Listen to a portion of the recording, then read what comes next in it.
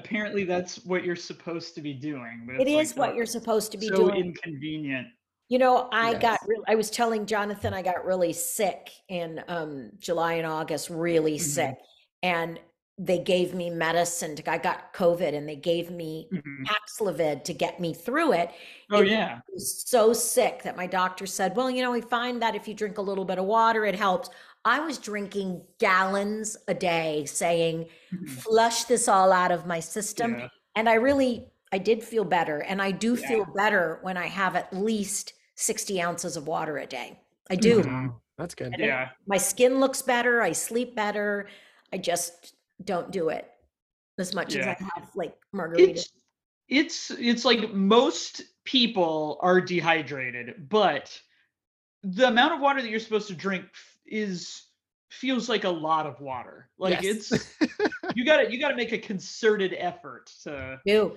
I you got these know. things. I'm gonna do a commercial. I got this thing called Hydromate, and then on Yeah, the side of it, it is like, I've come seen on, those. you're Yeah. doing it. Let's do it. Time is up. And it is in hour increments. And I Mm, think it is 8 ounces. And when you drink it, that's all you need to do. And yeah. drink it on the top of the hour. And when I was sick, I'd Mhm. put a reminder on my phone. Yeah. Every hour it would go off and I would be like, okay, let me just Mhm. get like a little boost of water. But it is an insane amount of Yeah. water. Not Well, good. yeah, I've also read that it's, tea counts as water, water with a little bit of stuff in it counts, Yeah. and also, like, eating a cucumber also counts because it's Yes. mostly water, so Oh, it's Yes. like, wow. you don't have to get it all as a liquid. No. And and that's really true. And I Yeah. was asking a dietitian, somebody who's a nutritionist, if that was Mhm. true. And they were like, anything but coffee because coffee dries you out. Yeah, it's Yes. So diuretic. though Yeah. it's liquid, it Mhm. acts as a dehydrator. And I was Mhm. like, well, I do drink 16 ounces of coffee in the morning. So I wish it counted, but it doesn't. Yeah. It, No, it would make certainly make it easier, yeah. yeah. I don't know, for me, it's whatever, I'm a tea person, so I Yeah. love the smell of coffee, but I That's do fair. not like the taste, Yeah. All so right, let's go ahead and get started. Yeah. King Tweety has hit HBO Max, and director Corinne Ingle and star Candy Milo have dropped in. So, of course, you realize this means podcast. Are you ready, eager young space cadet?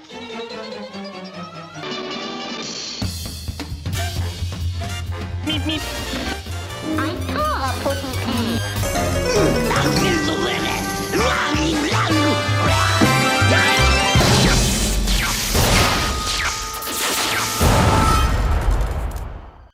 Where's the kaboom? There was supposed to be an earth-shattering kaboom. Yay. Yay. hooray, we did it, we're here Yes. Yes, we are. after all this time. Hi, Jonathan. Hi, Hi. Jonathan. Hello. How are you doing? Good. Wonderful.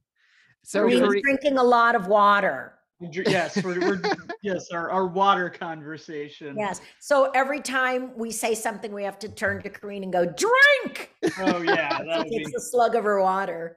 I'm almost out of water, so we won't be able to do that much, but Oh, Oh, I no. love it.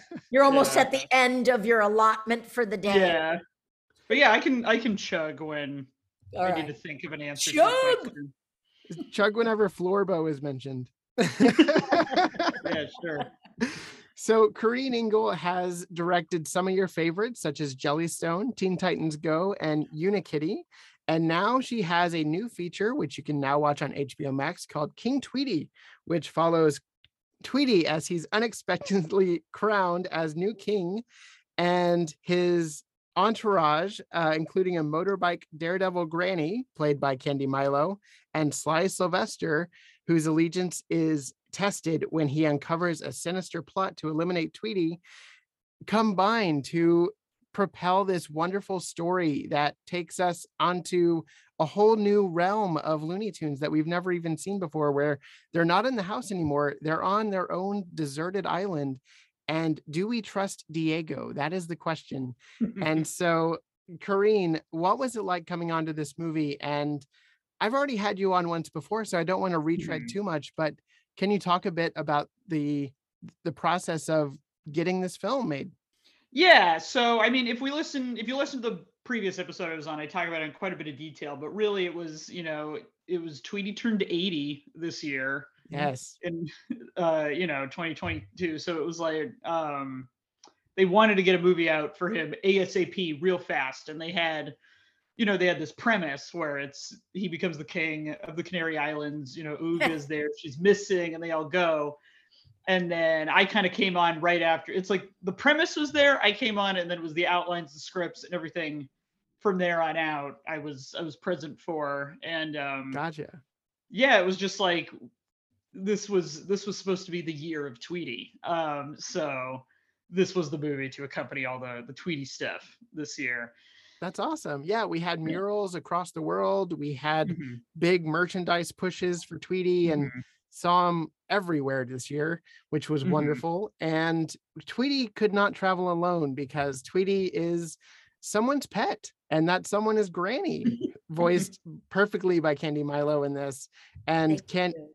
you will recognize Candy's voice from Tiny Toon Adventures all the way back on Sweetie as Sweetie Mhm. Bird. So you originally were a offshoot of Tweety at one point. I And then, was. of course, Dexter's Laboratory, where you played Mhm. Dexter, Adventures of Jimmy Neutron, and it's the entire gamut of Cartoon Network. I feel like you had a hand in at one point or another. So coming into this project, what was it like to bring Granny to life whenever she's this new daredevil Granny who loves to be on a scooter? I love the way that people like Corrine and others have brought her into the 21st century. She Yeah. was everybody else had evolved. I mean, there still are core characters, right? Mhm. But Granny, I mean, if we talk about the first Space Jam where she was a cheerleader and was on the bench and June Foray was saying, "Yay!" And that's all she did. She was a cheerleader to this time, playing ball. And I love Mhm. the way we've taken this franchise, and they're using cell phones, and I loved it. I think the best part of this is the motor scooter, the motorcycle Yeah. thing. That was my favorite to record, and I'm glad for it because I'd like to. It's hard to take over the voice for somebody else, but it's great when you can bring your own flavor to it because she's become a person that June didn't voice. She didn't voice this Granny. Nobody did this one. So it kind of feels new and original to me, and it was great. But I love doing it. Yeah. She's prison breaking Sylvester out of prison. Yeah. Yeah, when we were kind of like trying to formulate the movie and get into it was both me and like WB as a company were like, we would like her to be higher energy. We would like her to be a more active participant Mhm. in the story. Like we'd like to have her have more going on, and then also like I'd gonna like when watching the shorts, a lot of times it's a little frustrating how she never believes Sylvester ever. And so this movie was all about family and stuff. So it's like she is also a trusting and more reasonable, individual in this movie too, where it's all like, she hit Sylvester so hard in some of those shorts, and it's all like, no, she's not gonna be whapping Whack, whack. her cat with like a big umbrella, in this one. The whole Yeah. gag, I think, for Granny and for decades was that Mhm. she was oblivious. And Mhm. so that's why you have that sweet little voice. And she was so oblivious. And she would walk in and go, "Oh, bad kitty, whack, whack, whack, whack." And but now she's a little hipper. She doesn't want to believe that he'd like to eat the Mhm. bird. But, I love this idea of making them a true family, and that Mhm. he's just like juvenile delinquent Sylvester, and she's Yeah. a little more well-rounded because the gag was great. Listen, it worked for what, 60 years, 70 years, Yeah. where she was oblivious to what was going on, and that was the joke. So she said very little because that was the joke. And I'm happy I get to say a little more. Yeah. Well, it's also for an 80-minute movie, you can't just do the same. Like, it's like normally when we see her, we only see her for 5, 7, maybe 10 minutes at a time. So it's like, if we're gonna see her for 80, and this was the case with Sylvester and Tweety too, it's like they're gonna have to do something a little different. So you get a taste of it at the beginning, and then they evolve over the story. But you still, if you don't have to totally miss like that classic Granny obliviousness, because we still have a little bit of it in the movie where she is just having a great time on vacation and is somewhat unaware of all the evil, plots going down until she is like, oh wait, I know what's going on, let me help. So but it's like she's mainly there to have a great time in the Canary Islands on her scooter. I think the audience can put themselves in her shoes really easily because we've been locked up for so long that our vacation sounds really nice. But also in this, we have a flashback of Granny adopting Sylvester as a kitten, which was really nice. And I think added to that relationship that we don't get a whole lot of. Was that always part of the plan to like bring that more larger family element into it?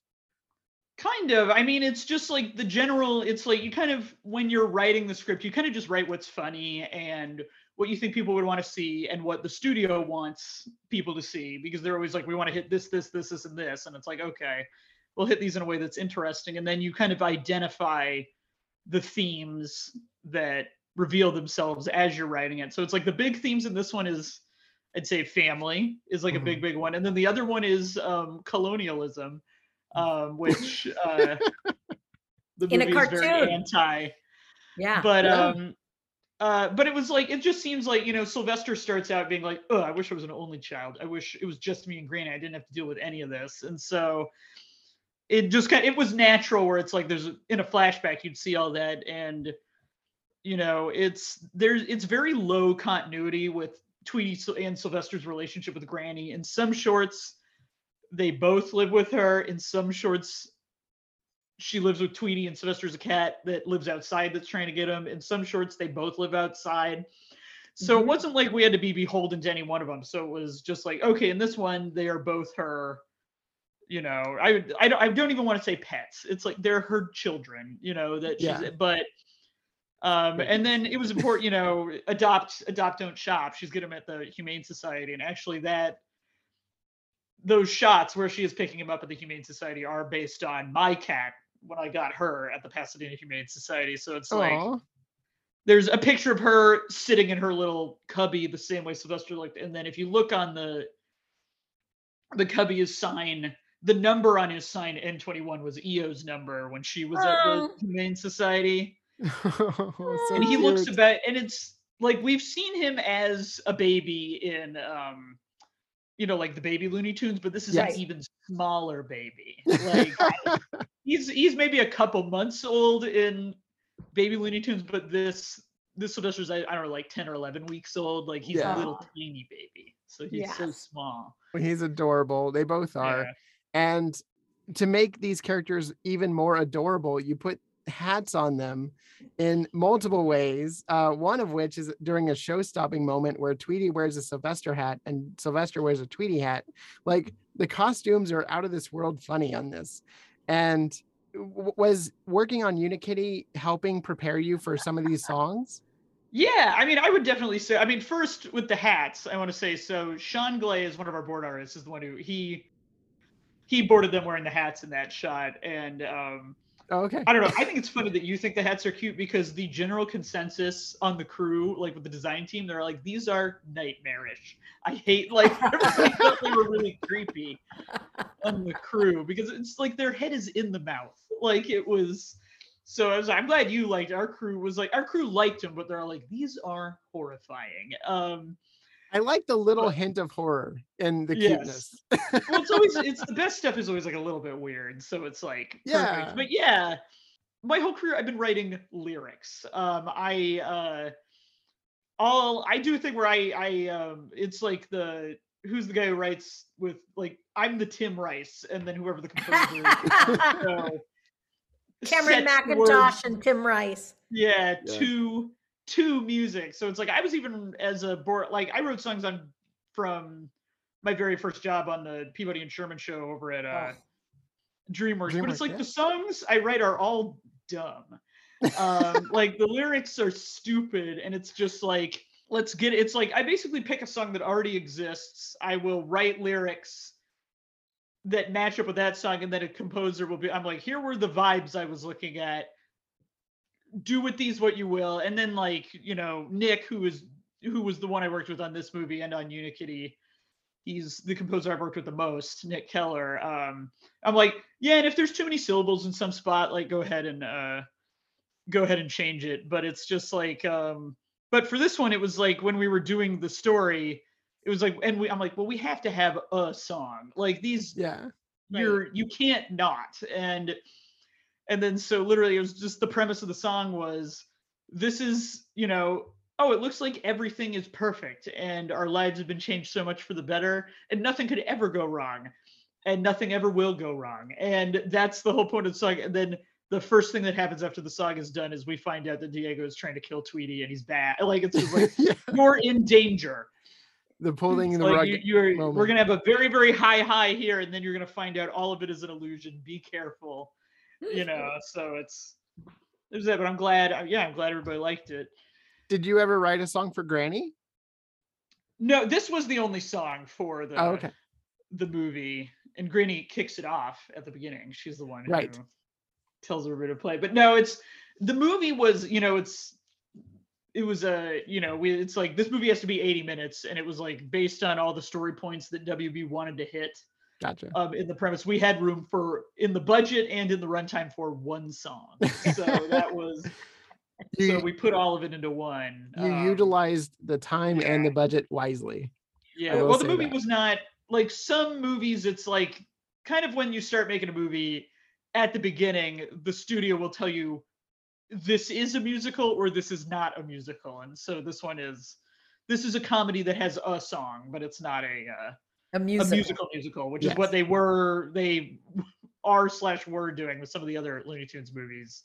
That's right. I think Bye Bye Bunny is becoming a full musical now. Yes. So Candy, for you, are you a dog person, a cat person, or a bird person? I am a single mom person. All the pets I think I could handle for a lifetime. I grew up with dogs. But I will tell you, honest to God, cats love me. And I'm not a not cat person. I've just never owned them. My grandfather had cats. But my parents, we traveled so much. My dad was a stand-up comic before he went into his final business. And we traveled a lot as a family. We couldn't have a pet.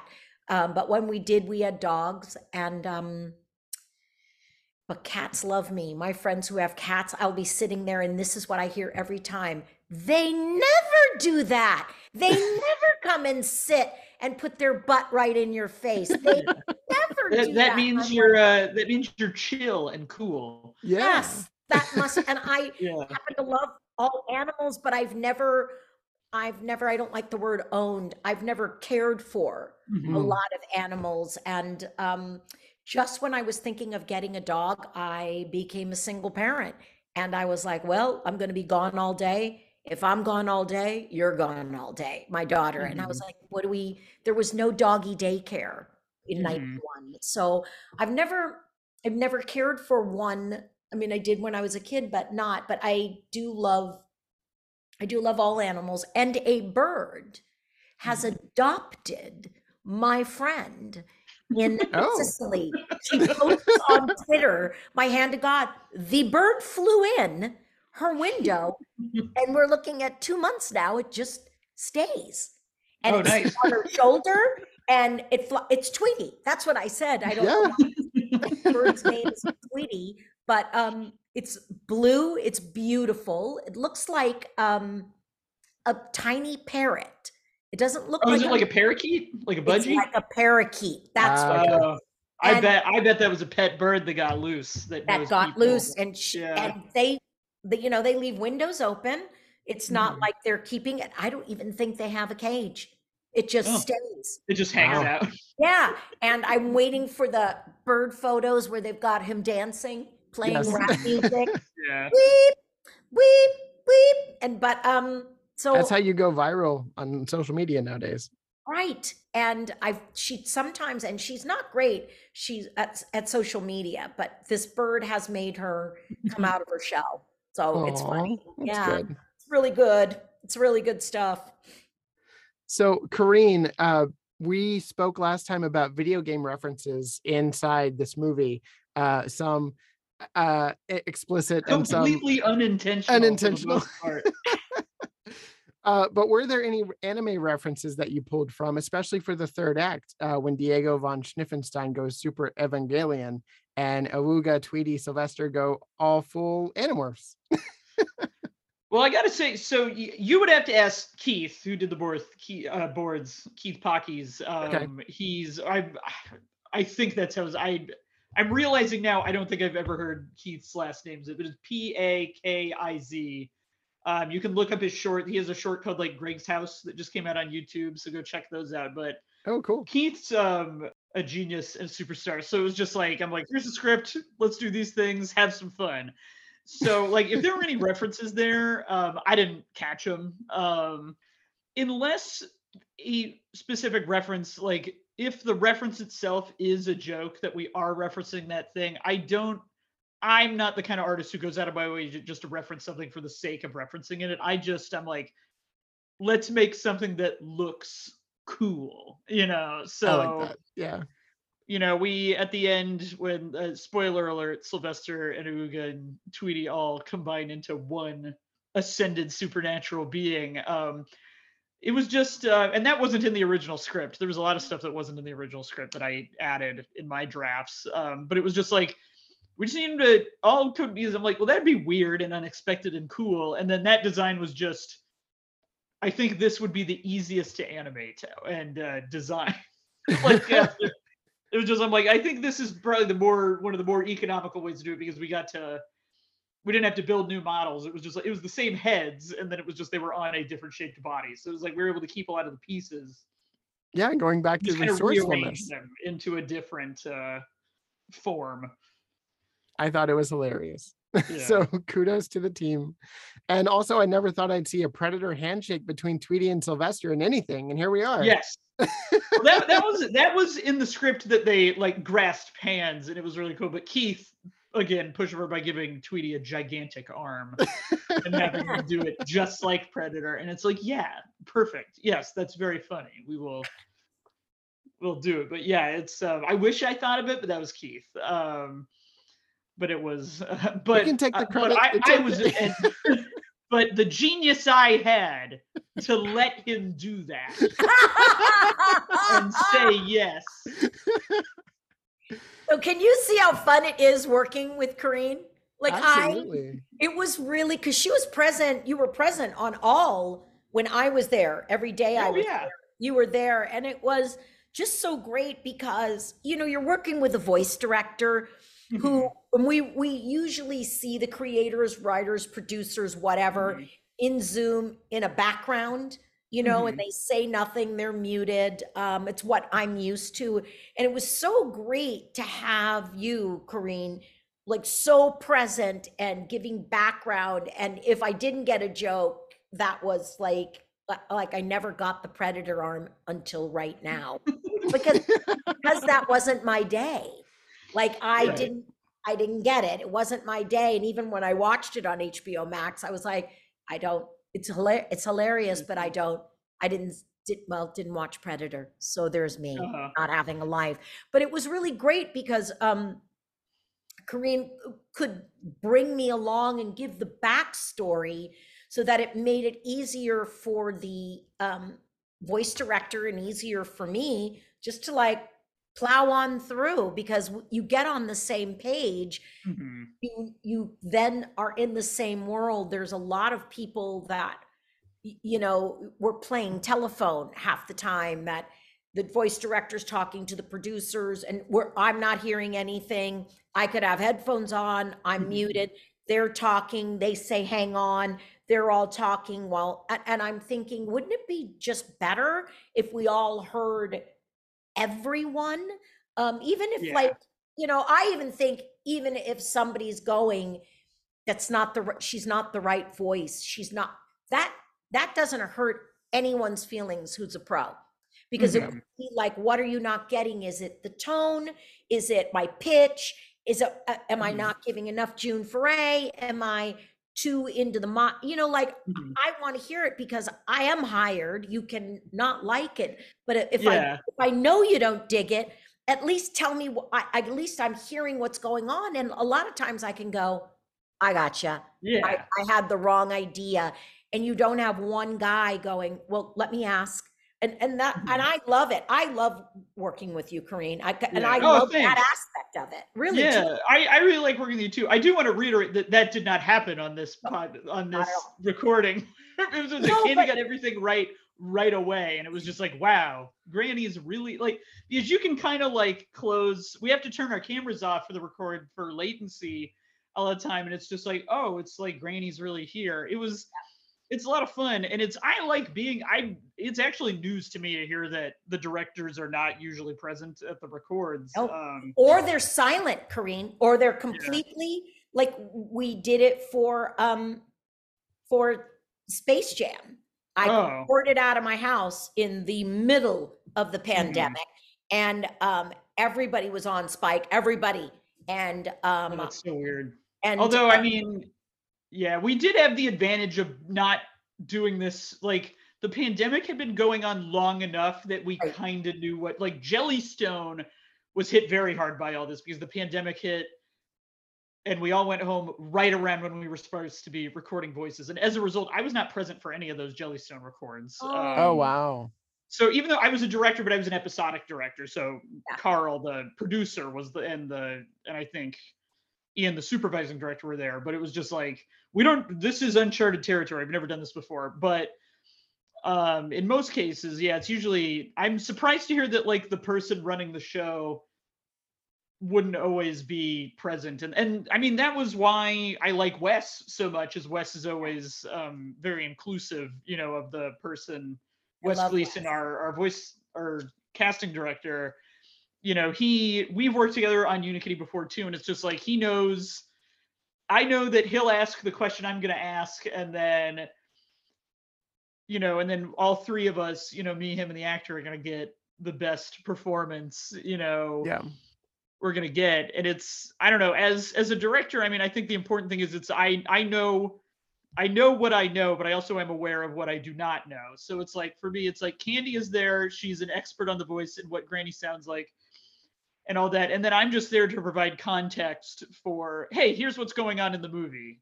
Right. Here's what happened in the scene right before this. But sometimes we get that. But what I love about you, like for Space Jam, and I'm only using that because it's a Warner Brother thing. It was recent. And the live action and the animation was voice directed and directed by Malcolm D. Lee. You had all the writers and the creators on. It would be quiet. And then Spike, of course, would forget to hit mute. And he would say, here's what's missing. You don't have a joke right there. Here's a better joke. And they'd all talk, and it was so great. But you said the word, Karine, you give context so that I'm like, oh, I got it. See, for Space Jam, I didn't get any context. And it was in my computer. And then they brought it in with the WB and box, and then it was gone. Like, it was gone. Scripts were on and it was gone. And it was as if they wanted to keep everybody in the dark.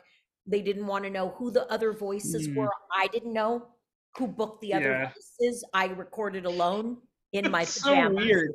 I get it. I mean, I'm sure it's like corporate rules and espionage and stuff, but that was maybe one of the nice things about this movie, maybe being a little smaller, was the company was not looking over my shoulder the entire time. Right. They knew that I could get the job done, but then also they were not, this movie wasn't coming out in theaters, so they weren't like watching me like a hawk or anything. Right. So it was a nice combo of them trusting me and also them not caring about me to just kind of be able to do whatever we wanted. That respect like, as long as the movie turns out good, And it did. And that respect goes both ways. You respected your cast, and they respected you, and the studio respected you to turn out a really good movie. And I think you did. So General Chirp is one of the first rulers of the Canary Islands, and they use they, them pronouns. This is the first Mhm. time that's been explicitly acknowledged in that sort of non-binary representation in a Looney Tunes thing. Did you have any pushback on this, or were you given free reign of who you can have in your movie? I was given no pushback on this because I think nobody noticed. I think because it's not like this is, I think it's a little easier to get non-binary representation into a show because it's just a person. Your gender identity exists outside of your relationships with other people, you know. Right. So it's like I think they just didn't catch the pronouns, and then the people who did catch it were like, they liked it and thought it was cool, so they didn't say anything. So it was, yeah, a lot of people were really excited about that because they're like, oh, I've never had, you know, a lot of people, a lot of people I work with, and I taught at CalArts for a while, and a lot of my students there are non-binary or genderless or whatever. There's all types of people who use they them pronouns, and Right. that's what they use. So it was just like, and it's you know, I know kids that are like, it's not going away. It's a type of person that's always existed, and maybe we just didn't have the language to realize that. But you know, this movie is for kids, and I don't know, whenever I'm working on anything for kids or adults, but especially for kids, it's like you want to get as many types of kids feeling included, you know, Yeah, in the story and in the property representation as matters. possible. So it was, if anything, the pushback. We didn't have any pushback on General Chirp's identity, and that's General Chirp was a general because that's a non-gendered title, you know. So that Ah, there nice. was pushback on. There were WB. It was S&P or not legal because I guess it wasn't a legal issue, but it was S&P or somebody was a little concerned that General Chirp used a spear, and was African, and I'm like, I had to explain, and they were concerned. They were like, are these canaries black? And I was like, well, they are from Africa, so yes. Is that a problem? And they're all like, they thought about it and they were like, no. I guess they were worried because you know that you know, they're like, they want to make sure nobody's getting made fun of. I'm like, well, but it's like they're like, well, how come he's using a spear? I'm like, because he lived, or he. Sorry, I'm so stupid. Because they lived In that hundreds time. of years Yeah. ago. So they're using the That was the historical tools of the technology of the time, time. and it's like we thought it would be cool, you know, to see, you know, that culture kind of, you know, like it's like that's how it was. We're not going to make up something. We're going to base it on, you know, the geographic area they're in. But Well, yeah, it was like all these canaries, they're darker than Tweety. And I'm like, well, Tweety's yellow, and we wanted them all to be different colors. So it was like there was a bit of and it came from a good place. They just wanted to make sure nobody was being stereotyped. And like, Maligned, right. Sure. yeah, nobody was, because WB has, you know, there are things in WB's history that are not great in that area. But I was like, Yes. well, these characters are all our friends, and we're just acknowledging that they're from a certain part of the world, and also they are birds. They're not humans, but it's like but yeah, we wanted to be authentic to where they were from, and you know, show all different types of characters in Tweety's family, and it's I think, and you know, and also like I was just like, I'm like, yeah, I mean, you could argue that they were, you know, of African descent. I'm like, and I'm like, is that a problem? They're like, oh no, they were just making sure that nobody was getting made fun of. I'm like, no, these characters are all our friends, and they triumph in They're the all end, friends. and they're all cool, Friends and of they're all very talented and smart and good at what they do. Well, I think it's cool that there's this representation in the film as well. And, you know, the fact that they represent that period of time, but also that culture coming through, I think is important for kids to see as well. And I thought it was seamless. I thought it was really well done. So kudos to the team. I hope the audience enjoys all of them. We on the crew were hoping, we're like, oh, I hope like people see this and then they're like drawing their own, like, because like Chirp and Peep and Honk were just a small selection of the members of that family that we saw in that movie. Because you see how many feathers Diego has on that wall. So it was like we were hoping it's like, oh, I hope kids like maybe start like coming up with their own lore for their own Tweety ancestors, because we saw so many feathers. So it's like that was like a hope. I love that. Were there any pushback on the inclusion of the human characters? I know that you had a couple stories around those, such as Larry Bird, Lady Bird Johnson, and Charlie Bird Parker, who the kids all love. Yes, who the kids, all the kids know him. No, actually, there was no pushback at all. In fact, to start from the beginning, so in the very, very first draft of the script that the first writer wrote, there was a Larry Bird, but he was a bird that played basketball. He wasn't, and I'm like, no, we can make this so much weirder. Why don't we just use real human man, Larry Bird? Will we be allowed to do that? And the answer was yes, as long as he did not have green on his uniform. Okay. So you can't associate the Boston Celtics with King. Yeah, that's the rules. It's like it's because Larry Bird is just a human being, and his likeness is not owned by anybody. But basketball teams are. So it's just like we have to just not make it look like he's a part of any sort of recognizable basketball team. And then kind of at the end, which in the original script, we just saw all those family members in the hallway in those pictures. Mm-hmm. And then they never came back. Like it was just there to establish how long this family had been in charge. So like them coming back to fight at the end was something I added in my rewrites. And okay, we did the boards for them. And then after the first pass of the boards, the big note we got from the execs is, can we have more family members show up? Because it was just Chirp, Peep, Honk, and Larry Bird. And they were like, we want more family members. Can we do more birds that progressively get weirder? I'm like, yeah, that sounds great. See, that was a fun executive note. Yes. Jay, my exec, is I know everybody complains about exec notes, but my boss Jay, who was my boss most of the time I was at WB, Jay Bastian often gives me very good notes. He's like, and Sammy agreed, my other exec, and they were like, let's do more birds. So, but we didn't know what we would be allowed to do. So basically, like me and everybody on the crew, it was just like, think of anything you can think of that has bird in the name. And then we compiled a big list, and we sent it to legal, and we're like, of these things, what are we allowed to use? And so it's like, we had like a T-Bird car. We had like Lady Bird on DVD. We had like Bird Scooter. We had Bird's Eye Frozen Peas. Like we went into like the list of like any movie that had ever been made by WB that had bird in the title, and like just any reference to those things. Doesn't WB have access to Sesame Street? So Big Bird? That didn't occur. HBO Max does. I don't know if WB does. It's very complicated. Like just because certain things are in an umbrella. So we sent that big long list to legal, and we got the only things that were clear were Lady Bird Johnson, Charlie Bird Parker, and a surprise inclusion, Birdman from the Hanna-Barbera canon. And I'm like, oh, legally we're allowed to use Birdman. That's cool. And then Jay was all like, no, we do not cross Hanna-Barbera and Looney Tunes.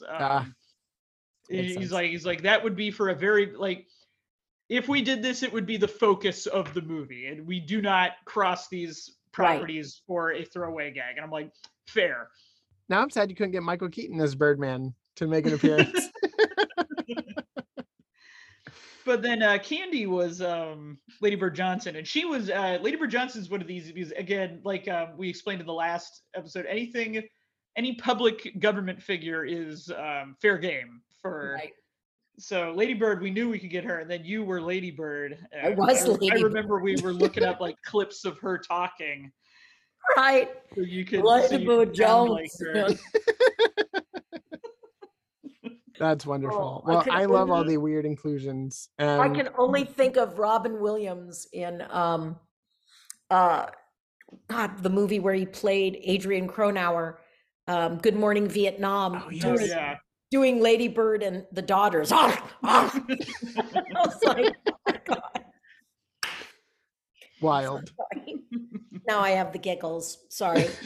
It's Chuckle the Clown's funeral right now. Oh no. So And then the lines explaining who they were, it was just like, I'm like, these are the only people who got cleared. Children likely have no idea who these people are No off the top idea. of their head. So literally all the dialogue is formulated around First Lady, Lady Bird Johnson. You know, it's like we have to say who they are as they show up because Right. it's like, Because you have Who no name knows? recognition, none. yeah, yeah.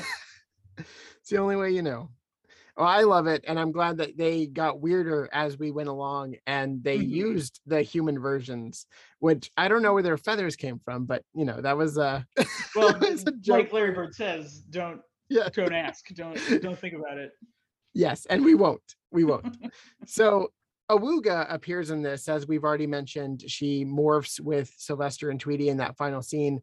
But Mhm. her character differs from how she appeared in Tweety's High Flying Adventure. But because it's a Tweety movie, she has to show up. I guess those are the rules. So what made this version different than the last version? So, I mean, the big thing that a lot of people on the internet are asking is why is she his cousin now? Why? Because in Tweety's High Flying Adventure, they're kind of I don't remember if they explicitly say in the movie, but it's heavily implied that she is his girlfriend and They're a romantic explicitly interest. lovers. I remember they're explicitly lovers. Well, that's what I thought, but then when you look at like the wikis and stuff, it says they're friends. So I'm like, okay, I don't know. But the premise of this movie was determined before I even came on the movie, and it was Tweety finds out that he is the heir to the royal bloodline of the Canary Islands, and then it's also Awuga was the previous queen and she went missing. And I'm like, okay. And then in the first draft of the script, they were like he was like in love with her, and I'm like, hey, we can do one of these, but we cannot do both. Or we have a sort of Habsburg situation going on. Got to double And they check were all that. like, and then just like the execs were just like, good point. And then it was also just like, I'm like, well, and it's also like again, Looney Tunes, a lot of this stuff is low continuity. Like the whole point is like, this is different from the other movies, it's different from the shorts. So they don't have to, and it's also, he doesn't know her at the beginning of this movie. So Right. obviously it's not continuous with Tweety's High Flying Adventure. Yes. So it was like, if you guys want this premise, they can't be related. And they cared more about the premise than them being boyfriend and girlfriend. So I'm like, and also the movie's about family, so it actually makes more sense. And it's like, and a lot of people were like at WB were like, actually, it'll be a breath of fresh air that there is not a romance other than Diego liking human woman Granny. Yes. Like there isn't like a heavy romance. It was more like about family coming together. And then, and then also it was because we didn't want her to look like Sweetie Bird. She's a much lighter pink in Tweety's High Flying. So we made her, she's more of a more saturated kind of magenta in this movie because to harmonize better with like the yellow that Tweety was. But then also like, we just wanted to make her look, she's very, very obviously, well, I guess I don't know for sure, but it really seems like she was drawn by a man in Tweety's High Flying Adventure. And, she's got like those bedroom eyes and stuff. And when I was a kid, I always thought it was crummy that anytime there was a girl version of a character, that's kind of what they looked like, especially. So we wanted to make her look more cool rather than sexy. She's a bird. Like, so, so she looks a little different. So it's just like, this is your cool cousin that you would want to be friends with, and that's who she is for Tweety. I think it was great. I think the redesign really worked, and I liked how she had her own talents and everything. Mhm. But playing off of what you just said about Diego liking Granny, had things gone differently, could we have seen Granny adopt Diego? Because she doesn't have Spike this time, so like they need a dog. What do you think? I think she would have. Well, I would argue that I think she would have brought him home. inappropriate. Well, I think that would have been a one hell of a souvenir. Yeah. Like she would have brought him home and said, you're going to bring some of that island life here. And I do think it would have been, I think that would have been hilarious. And then it would be Diego and the three of them. That needs to be the next movie. Diego's I think adventures. I think it would be very funny, but I think it's also an important point that Diego is a character that does not deserve to be redeemed. He's an awful man. He's a colonizer, and he's a stand-in for white supremacy. And he is a mediocre, European who is trying to gain power by not by bettering himself, but by pushing aside and killing, Rightful talented, king. deserving individuals in order. So it's like and if you run into a person like that in real life, you don't want to hang out with him. No. He gets sucked up in the vacuum at the end. He's dead.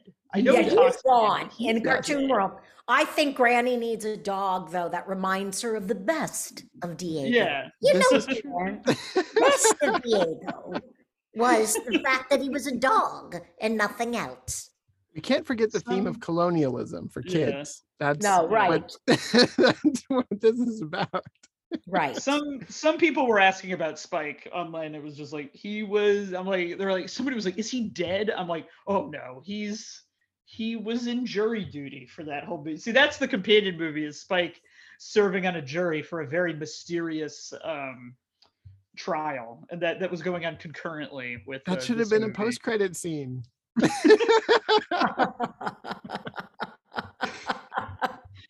So, Candy, you got to voice, so many classic characters in your career, and Granny is like one of the top for you. Is there anything that you haven't done with this character that you would be excited to do if Granny were to return in this world, in this iteration? Are there any locales that she would like to visit? I think that Granny needs to visit like the Big Apple, and I think she needs to go like club hopping or something, because Granny is one hell of a rapper. Yeah. And just She's got to go. knows it. She Yeah. knows how to throw down some hardcore words, and I think that I'd love to see her do. I know that we did in Looney Tunes. She did the Wild West, and we did some, out of the way kind of things. Yeah. I wasn't really in Wabbit. I wasn't doing Granny. I was kind of doing everything else, and I kind of, with Alex Cartoon and Pete Brownguard, I kind of morphed it into this thing. And I was like, if we did it, I'd love to see her go to Italy and fall in love. I'd love for her to bring Tweety and Sylvester and see if we can get them little Italian romances. There'd be a great boat ride on Lake Como. I And of think course- what you're pitching is the Looney Tunes version of White Lotus. I know. Oh, how funny.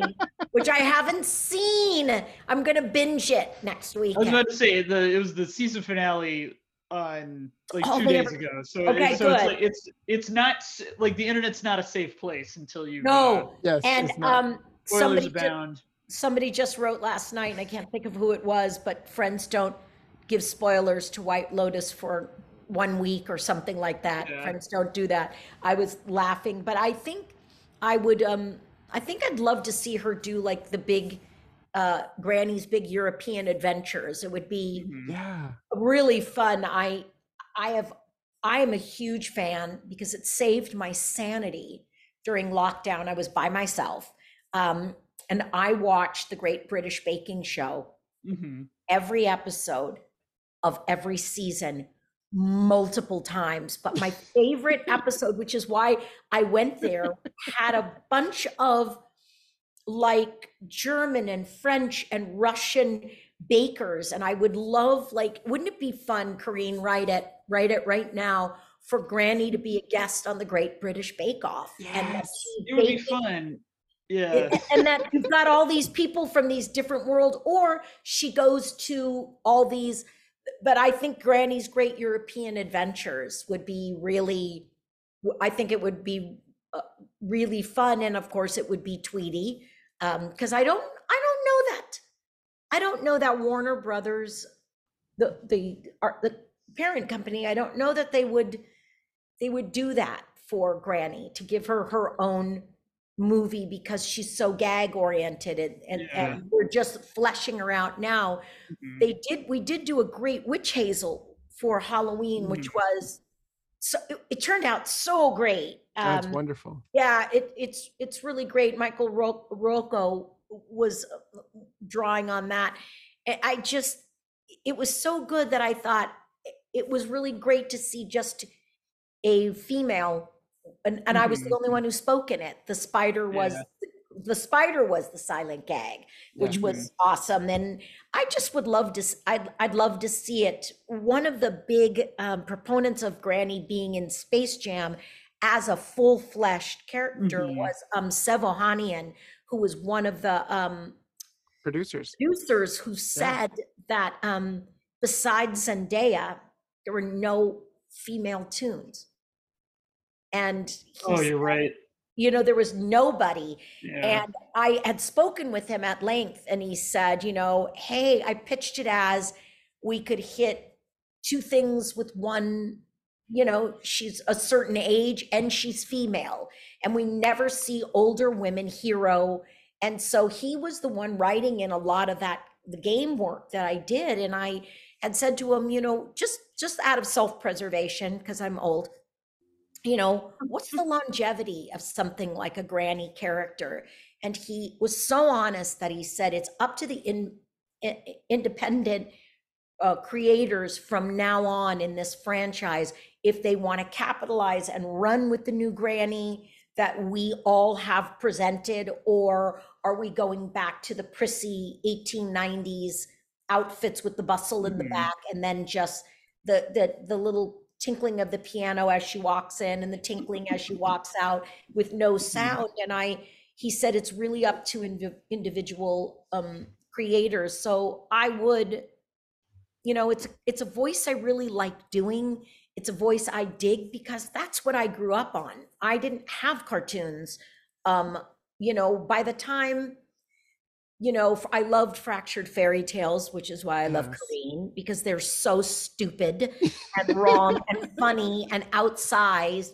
And I loved Looney Tunes. And by the time Josie and the Pussycats and all of that came on, they were so flat and so uninspired and really pastel that you lost the Flintstones and you lost all these things that really developed, along with the Three Stooges and the Marx Brothers, that developed my sense of humor and my sense of timing and what I thought was funny, and pratfalls and all that kind of stuff. And I, you know, it's my goal to be able and honored enough to do this voice for as long as I can, because it's like I get to relive a little bit of what kind of brought me into show business, which was Looney Tunes. I love that. And I would love to see a Granny movie or a TV show or anything with her as the star, and maybe Sylvester Tweety as like the side story, you know. It would be great. I just don't know, you know, like what she is to the franchise and what she is to corporate and what this character is. But think about this $180 million Space Jam 2, and there's no female voice actors. Yeah, it's a bummer the way that is a lot of times. I remember when I was thinking, I'm like, you know, if WB wanted to make another movie in this line, which it's, who knows what they're doing now with you know, the state of the merger. But I was like, if they did another, I remember it was, I imagined, because the one thing that would be nice is we didn't get to see, like, they're all a family right at the end of this movie. So it's like, if they did another movie, it would be cool if they all went on some sort of adventure somewhere else. So it was Granny, Tweety, Sylvester, and Auga all together. And then I imagine I'm like somewhere cold because they went somewhere warm. Oh, okay. For this movie. So somewhere with snow. Like, and that's just kind of what I had it by, where it's like, oh, and we can see them be a family in another movie, you know. I think they need to be in a chalet in the Alps. And I think that we all need to go to Europe to scout locations and live there and stay for like 2 months in Switzerland or Austria. And, you know, so that you could write it from memory. Yeah. And then I was thinking, it's like, and then it would be like, I would think it would be a different villain, but I think like a lot of the characters from this movie could still be in this movie, because she's like, well, Auga's still the queen of the Canary Islands. So like the people who are helping her out could be, she's like, they're on vacation with us. And then Izza and Greenbeard could be there, but they're not bad anymore because No, they they're don't. they're now bodyguards, good bodyguards. Yeah, well, or Yeah. they did open their golf course, and did it open just their happens to golf be where course. they are. Their golf You know, course. so it's like it'll be like, you know, like just kind of a James Bond style, like who's the villain in this movie? But all of our friends from the previous movie are back. But I Right, mean, and they're all good. yeah, who like that would be a lot of fun. That would be great. I was gonna say, spoiler alert, I don't work at Warner Brothers anymore. Yeah. Damn. My contract was up after the movie was done, and after we shipped Tweety, I was doing development on a lot of other like kind of direct to video or direct to HBO Max style specials. Some were Looney Tunes, some were not. The one that I think would have been the most likely to get made was a Looney Tunes one that honestly would have been so cool. We were doing a really different take on it, but I can't say anything other than it was Looney Tunes and it was cool and it was going to be really different Right. and interesting. And then when the merger happened, they kind of were just like, we don't want movies. And Dang. so and then they're like, well, your contract is up and we ran out of work for you to do. So I'm like, okay, I'll see you guys later. So, and it was honestly, it was they were like, I had like a big presentation for this one Looney Tunes movie I was working on, and I was let go before I was even able to present a lot of the materials I had been. So it's like I have all this artwork and like and then Nick and I were like, you know, like coming up with like not music but like concepts for the music where it was I don't know. I don't really want to say it because I don't want anybody to steal it. The WB Don't say WB will have to hire me back to they do better it. hire you back. And I do think it will shift back. I think it'll take a few years. And but Jesus, they brought Iger back to Disney. I think it's going to be a big you know, so it may be a while. Right. And so I hope it happens again, but it may not be for a little bit. They have it sounds like the company has some stuff to figure out. I believe so. Yes. And so I'm I just hope going to go them somewhere well. else for a little bit, have my rate increase, and then I can come back. Yes. But it's, I hope the I love working with the restructuring is Looney done Tunes. soon. They're so much fun, and I had a lot of ideas with them, but it's just it's not the time at the company right now. So. No, and you know, they've told us all 209 episodes were done for Looney Tunes cartoons, but is the franchise done? Are they just not going to make? No, it's just, they just need, you just said it, the kindest and most positive way is they have some stuff to work out. Some hints they need to figure out who they want to be. Yeah, they'll take a break for a bit. And then, you know, they're always like, oh, we have enough. Everybody's tired of this. And then some time will pass and they'll be like, how come we haven't been doing this? And that's just the cyclical nature of anything that is a franchise or a legacy property.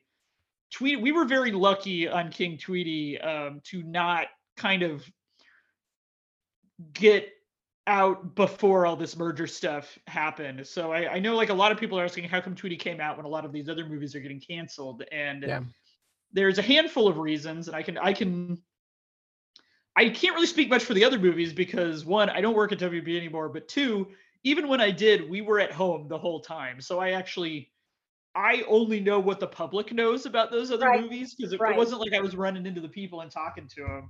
Right. We were all remote, but Tweety had two things that really allowed us to luck out and get released. Was one, the schedule was accelerated to get out in time for Tweety's birthday, and Tweety's birthday was his official birthday is sometime in November. I think there's November 22nd. Yeah, okay.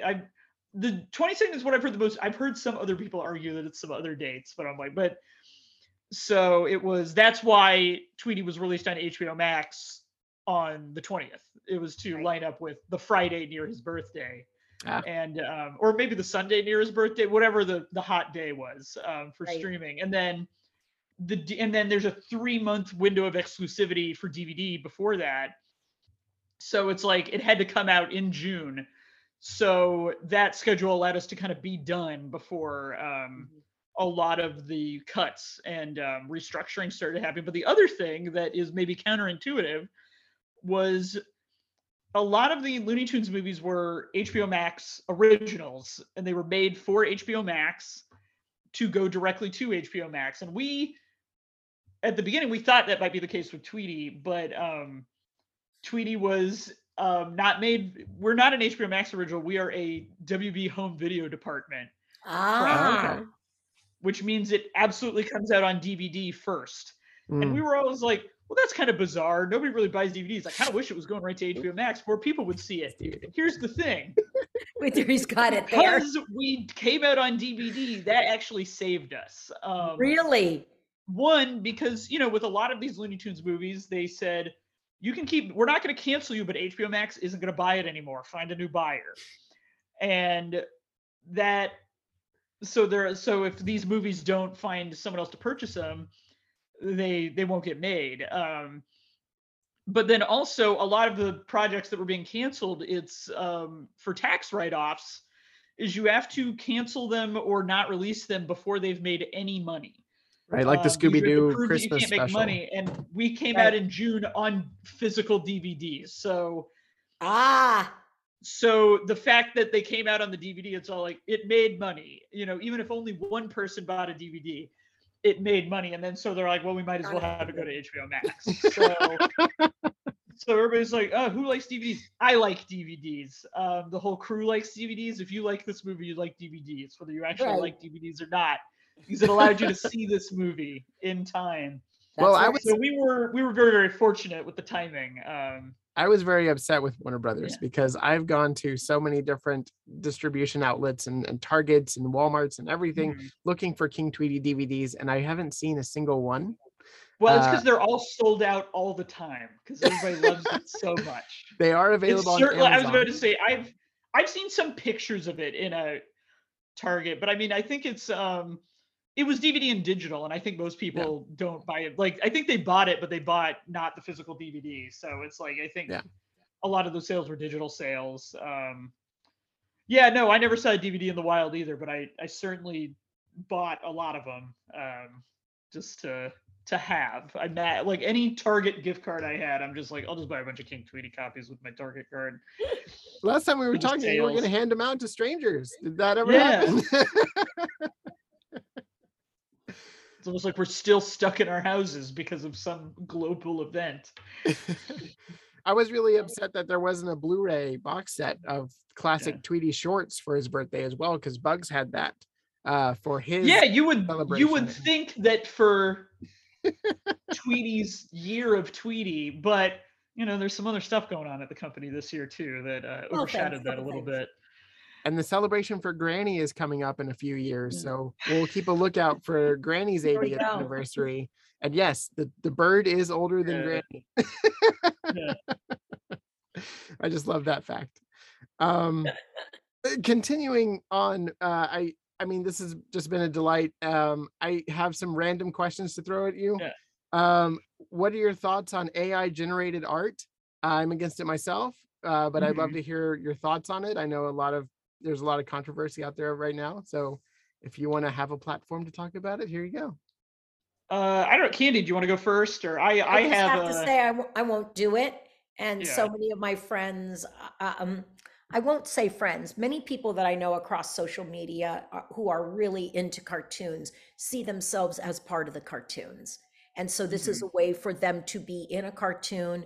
This is a way for them who admire artists to be artists. And I just think this is why there's a rail workers strike, because they're automating everything and they don't need us anymore, you know? Yeah. So I don't want anything to do with it, and I won't make myself. Yeah. I won't do it. Blah. Yeah, so I'm in the same boat kind of, because it's like I mean, I will say it's like it's fascinating. It's very interesting to see a computer learn. I've seen, you know, machine learning, and it's like, oh, it's interesting. I'd love to see what a computer can do. Unfortunately, the reality of AI generated art is, in this case, the computer is doing it because it is stealing from other people who Bam. make a living making art. So if you could do it in a way without stealing, like if an artist were to train a computer on the artist's own art and only that, and then see what they produce, I think more ethically that's okay. But that's not the reality of what it is right now. It's like the metaphor is, normally like when we get food, a farmer grows that food and they sell it to a grocery store, which then sells it to a restaurant, and a chef prepares that food, and then you go to the restaurant, and you eat that food. And like AI art is like if a drone flew in to a farmer's farm, it took the food they grew without asking, and then kind of cooked it itself okay, but like is missing a lot of the ingredients and then delivered it directly to your house. And for a lot of people, it's like, whoa, cool, free food. But it's like a lot of people were robbed in that transaction, and also the product you're getting is soulless, and it is not it's not the quality that you would get if you would, had it made for you by a trained individual. And I mean, and then on top of it, it's like, so these AI people who run these things, they're stealing from artists, but they're also in a way stealing from themselves, because this is an opportunity that they could have to cultivate a skill. And instead they're using it to train a computer to steal from other people. Mhm. And it's like the human element of art has been removed, and it's like, you could have been learning, and you could have been making yourself more interesting, and but it's like now you're just kind of hurting on the livelihood of people who have studied a long time, and it's not that artists are in it to make money, but you should be able to make art and have that be your living, without having to worry about somebody taking your livelihood from you. Yeah, those are So very good I'm points. very much an advocate of the thing where people are like feeding AI art aggregators like copyrighted Disney artwork or very poorly drawn hands or anything to it's gonna make it not viable, Mhm. But it's if you could do it without stealing, that would be very cool, but that's not the reality right now. So until if you trained it on your own stuff, fine, because technology is fascinating, but they're all stealing. So it's Yeah, and I think a it's a big lot of it no under for the me. guise, what I hear happening is that they're doing it under the guise of it's the same thing as fan art. Yeah. And I'm like, yeah, no, because the fans actually draw that art, Yeah. and you are just a fan of the art, Yeah. and you like the way it's made you look. Yeah. So, boy, If you were a real fan, you wouldn't steal that artwork. Thank you. Yeah. I don't know. I am a fan of animators. It's something I cannot do. And I just don't think it's a good thing. I really don't. Yeah. What a drag, huh? Yeah. And it's not the same as if a No. person would have made it. No, Nope. absolutely. I love the expression of soulless. I think that's a good description for it. Right. Well, thank you both for being on the Yeah. show today. It has been a wonderful time Thanks chatting for with having you. us. And you can find King Tweety on HBO Max right now. You can go watch it for Christmas or Hanukkah or whatever celebration you're having this winter season. So Corinne, Candy, where can people find you? Let's start with Candy. Where can people find you online? And I'm let's on talk about Instagram. your book. Oh, thank you. yeah, And your I know book. we're getting close. I'm going to do it really quickly. I'm on Instagram at the Candy Milo. I am on Twitter at Candy Milo, moving over to Post very soon as it disintegrates. And of course, I'm Candy Milo on Facebook, TikTok. I'm having a blast. I just hope they don't get into my bank account. I'm having a blast, and I'm just Candy Milo there. My daughter makes all my videos, and it is just everything that could go wrong goes wrong, and I'm having a blast, and I don't care. My book is called Surviving the Odd, and it's the story of my dad. If he were alive, he'd be 105, but he was a vaudevillian and then a nightclub performer. And as technology advanced, why would you go to a nightclub when you could watch Jack Parr or Ed Sullivan? And so he gave up show business and opened California, thereby one of the nation's first licensed boarding care home for the mentally ill, developmentally disabled, and the emotionally abused. And he just moved our whole family all in right with him.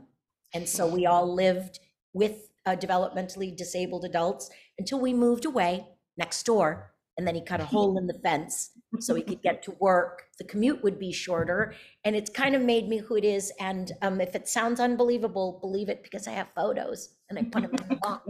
And it's just the story of the 16 years that he gave his life to that industry and tried to get away from it and was drawn right back in, and what it was like to grow up with that and want to be an entertainer from a dad who did not want me to do this at all and would it's just horrible. So I do think it's really funny, but also you'll cry and then you'll feel really sorry for me. No, you won't. But it tells you why I fight for justice, and I don't like gaslighters, and I don't like people who are mean or people who are creepy or bullies. And I don't care what guise they use. Usually bullies use gaslighting. And it's just sort of the story of the deinstitutionalization that took place in the United States and the fallout from it. And I do believe that that happened in 1969 when I was 8 years old is why we have homeless today. It's it's just generations of the same thing. Go, Bree. Oh, okay. I'll do it real quick. So it's my name. It just, if you Google my name, you'll show up. I'm on Instagram. I'm newly on, I don't have a lot of videos on TikTok, but I'm kind of moving a lot of my. Follow you right now. Yeah, I'm moving a lot of my clips to TikTok. I'm on Twitter, but who knows what's going to happen with Twitter. Really, if you see, I'm on Tumblr and I post all the same stuff because it's got good media hosting. If a social media app pops up, search my name, I might be there. It's we're all looking for a Twitter alternative at this point, but that's where I am the most active right now. It's got all the stuff, but my name's easy to search. So if you search my name on any site, you'll probably find me. Thank you. Yeah, TikTok, I just followed you. Nice. Everyone go follow both Candy Milo and Kareen Ingle, definitely. And let's hope Warner Brothers hires you back, because we need more of your content. Your art is so unique, and I love hearing your voice come through it. So and we love doing it. And even if I'm not at WB Candy, we'll work.